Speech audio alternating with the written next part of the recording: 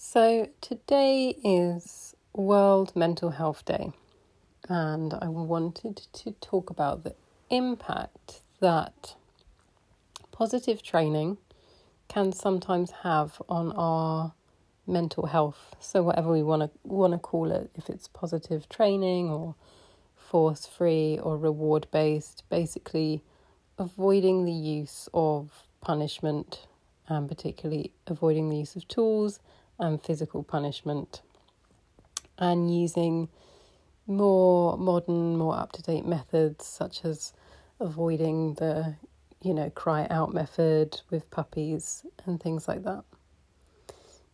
And so it's so similar as well to the new parenting style.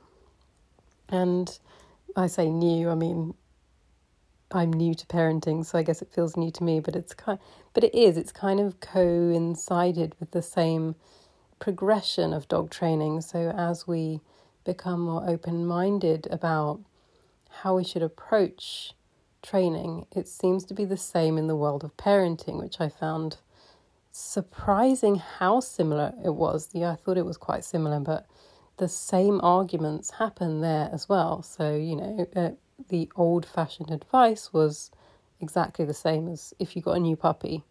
You would put the baby to bed, shut the door, let them cry themselves to sleep, basically. Apparently the advice was so bad a long time ago that if the baby would cry so much they were sick, doctors used to tell parents that they were being sick to try and manipulate them, which is probably as ridiculous as some of the dog training advice we hear sometimes of, biting their ear or rubbing their nose in it, or heard someone say the other day that to pee on the dog's stuff to assert your dominance. Some of it you just think, what in the world would we ever think that was a good idea? Even if it worked, I mean, you've got a lot of clear up to do there. It's like the one, eat before your dog. So that means you have to make a meal every time you want to eat before your dog. What if that's not convenient for you? It's not practical, and it doesn't work. It's very old-fashioned. But anyway, I wanted to chat about it because I think when we get very passionate about that, and we get very passionate about doing it the kindest way, that's great. And I think it's a beautiful thing, but I think it can have an impact on our mental health. And every aspect of training or dog ownership can, or parenting, because, we're in charge of another being. And that's what a lot of my posts are centered about, is the tough side of that.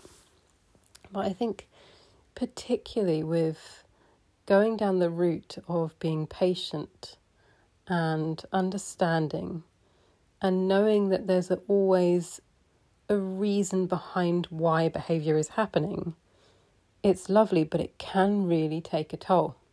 And I thought of this the other day because I went to my friend's house, and she's not really doing the cry out method, but she does put her kids in a room and shut the door, and they cry. They eventually fall asleep. It doesn't take very long, but they do cry, which is the opposite of what I do. I co-sleep with my daughter still, and I always cuddle her till she falls asleep. So, but I just looked at the difference of me, where I'm sometimes there for several hours going a little bit insane, and then I just looked at my friend who shut the door and poured herself a glass of wine, sat down and relaxed. And I thought, okay, so sometimes, and it's why I say as well, sometimes you've just got to do what works for you. Now, personally, I still always gonna cuddle my daughter because that's what feels right for me. But I also am not going to judge someone, if they choose that route of just shutting the door and having a glass of wine. Because, yeah, sure, if it had gone on for a long time, then fair enough. It's bordering on distress, but I did kind of feel a little bit of envy there that she got this nice evening that I sometimes tend to lack. But it got me thinking of, the mental health aspect that does come with this kind of training, because you have to have so much more patience. I feel like when we get really passionate about it, we tend to take on a lot of things that shouldn't matter to us, or that we shouldn't concern ourselves with as well. We start thinking about other people's dogs and how they're feeling, and is there a way that we could change that? And we start to take on a load that isn't perhaps meant for us, which can also be tough and be hard. And we feel more judged, which we sometimes are. I mean, when a child is playing up, when a dog is playing up, because we still have a lot of this punishment, or you should correct this behaviour instantly. We feel this kind of judgment, we feel this kind of guilt, and it hangs over us a little bit. And, when we're working on separation anxiety, we want to go slowly and make our dogs feel comfortable, because we feel the guilt when we come home and we know our dogs have been in distress. Regardless of the other repercussions that can come from that, from neighbours or from complaints or destruction of the home. And most of it comes from the way we feel about the way our dogs felt. And not everyone has that. I think some people are oblivious to it, which is, the saying, ignorance is bliss. I think they just they aren't even aware, it hasn't even crossed their mind that their dog might have been distressed. And I think some people just have this idea that they'll get better over time, they'll get used to it if they continually get left. And maybe someone told them once that is what works, we shut them away and they're okay, because sometimes it does. Occasionally you will get a situation where that makes it okay, but that can also cause big problems. It depends, and that's why we want to do it by the book. We want to do it right, and we want to put our dogs through as less stress as possible. And I think that's what makes, if you're thinking, okay, that's me, I think that's what makes you a wonderful person, because you're thinking so much about your dog and how they feel, and you want them to just not go through any stress or trouble, which is lovely, really. But it takes its toll on us, and sometimes it's okay to say, do you know what, I just need a second. Do you know what, I do just need to shut the door for this time and go out, even if it's just for a walk around the block, but you're literally going crazy. If you ever have to do that, I don't think you should beat yourself up for it. Yes, it might set you back a bit if you've got on a good training plan. Yeah, it could cause your dog slight distress for a while. As long as you're not prolonging it to an extreme situation, where your dog's going to injure themselves or you're doing it for a long period of time, if it's going to help you and your mental health, then I feel like it could help your dog ultimately, because sometimes we just need that break. And obviously I'm not saying go beat your dog up or anything like that, or run to your first aversive tool.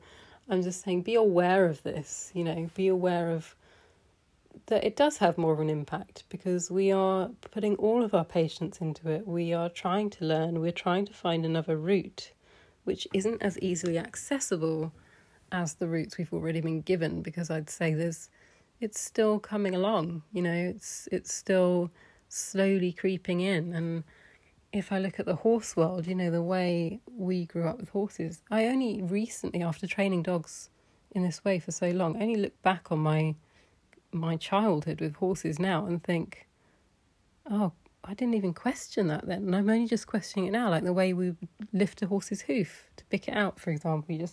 You would lean on their legs so they'd give in to that pressure. And that was just, I haven't even thought for a second of doing it any other way until someone I followed put up a video of teaching them to do that, like I would teach a dog to do anything, using choice and rewards for doing the right thing. And I thought, gosh, I didn't even think of that. And until I saw that video, I would have still gone to pick up a horse's hoof by leaning on its leg, because that's how ingrained it is in us, that we have had this, from childhood. That's just how it was done. I only started to question things like, why, maybe I could use a kinder bit. I always used to think that. Why am I putting a big metal thing in my horse's mouth? Perhaps I could look for something kinder, and we'd look for like apple flavoured soft bits and things. But that's because it was really obvious to me. But all the little things that I look at now just weren't, because that's how it was done, and that's how it's all ingrained into us now. So this kind of new idea that we're going down this lovely new path of understanding and connecting and trying to find the mutually beneficial behaviours. I think it's so nice, but it's not a path that's that well trodden. So, and it is still a bit of a fight sometimes. So I think we have to admit that does have a slight impact on the way we feel sometimes, and on our mental health, and that's what makes it a little bit harder. And I think that's what adds to the guilt. That's what adds to this burden of trying to fight for it, and can make it a little bit tougher.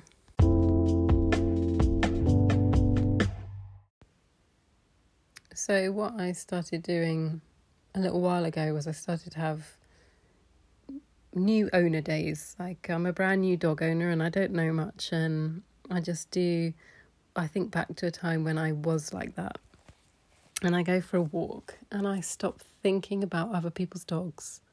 I stop looking around the park and going, oh, that dog looks a bit stressed. Oh, that play's not very constructive. Oh, that dog doesn't want to be here. I stopped doing that. And I stopped stressing about my dog and thinking, someone's going to run up to him, or that dog's over there, looks like he's looking over and he's not got a lead on and he looks a little out of control and he's going to rough up my dog. Or, all the things that we think, what triggers are going to pop out this? I stopped thinking about that. Stop thinking about, I'm going to feel judged if he barks, or he's going to be stressed if he barks and he's going to be trigger stacked. I just think like an ignorant owner, I like to call it, and I just walk and I just think, I just change the way I think about it all, and I think, oh look, those dogs are playing, that's so cool, look, they're having a great time.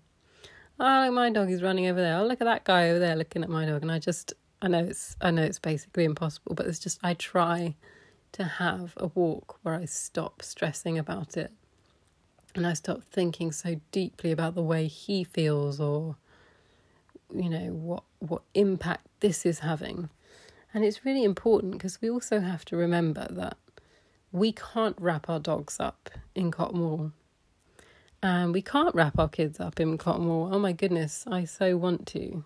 When I'm like a bag of nerves at every soft play or something, and I want to be like, oh, don't play with that kid, he looks a bit rough, or this kid is mean, get away from them.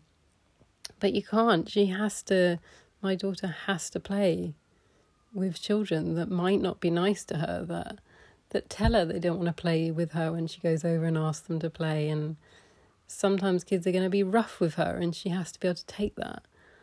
And we have to let that happen to a point. Otherwise, we want to reduce stress where we can with our dogs, and we want to help them out.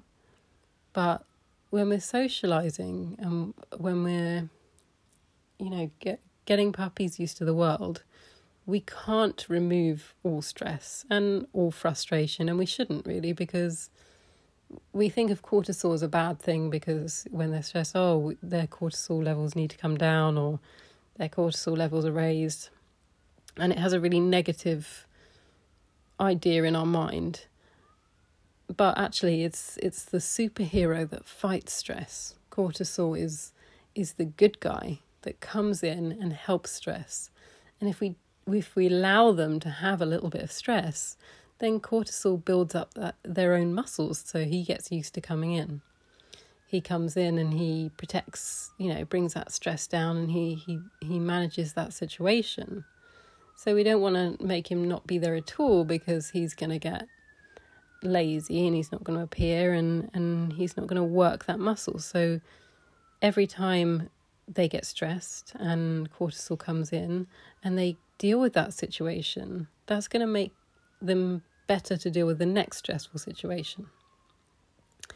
Which is hard. It's hard for us to watch and sometimes hard for us to deal with if we can't reduce that stress. But it's a normal, natural thing that has to happen. What we do want to reduce is chronic stress and no time in between that, where our dogs or our children are constantly stressed and they can't get out of that situation, because that's when it starts to become toxic for them. So this was just my weekly ponderings on why I think it can sometimes be a little bit harder for some people, and I think it impacts those who care the most. So I think recognise that in yourself and know that if you're finding it hard, if you are finding it impacts your mental health, then be aware that that's a sign that you're a really lovely person, a really good person, and you really, really dedicate your life to your dog. But also let it be a little signal to you that you might need to give yourself extra. You need to recognise that you are that kind of person, and help yourself with whatever works for you, extra self-care or therapy or spending more time voicing it to friends. But it's never a shame to get help. I think even there's lots of access now to just talking to people. You've got apps and stuff and BetterHelp and things like that, and it's becoming more and more it's becoming more open that talking to people is the norm, and getting therapy doesn't mean you're crazy or you're weird. It's actually a normal, natural thing. And it's something I've dabbled in as well, because I want to be the best version of myself, because I'm a role model now. So to my daughter, I want to give her the best of me and work through perhaps past issues that I might have had, or that doesn't always make me the best person, so I want to work through those and see how I can open up and be my best self, so I can show her that. And I also want her to know that getting help, asking for help, being really open about feelings and talking about them is so important and essential to, I think, getting through life, is just to accept it. We always talk about our feelings, about I feel frustrated, I have to go and take a breath. That's okay. It's something I'm working on. It's not something you've done to make me feel that. And I think that's really, it's really important that we admit that, and that we do seek help and we do talk to people, because if we are that way inclined and we are doing all this positive stuff and we're doing all this patience, and that can push us to our very limits, and it can also bring up stuff, I think, in ourselves, because we're often doing it as well to break a chain perhaps, or to change some of the traumas we might have had or we might have seen with animals or with people. So I think we just really need to be open and honest with ourselves too, and say, do you know what, I'm finding this hard, I need to do X, Y and Z to help me fix that. So give yourself a little bit of love if you feel you need it. It might be a nice warm hot bath. This might be the push to just book a session and talk to someone, or get yourself a facial or something like that. But this is your signal to take care of yourself today. You do an amazing job for your dog already. So your dog is talking through me and says, do something nice for yourself. Get it booked in.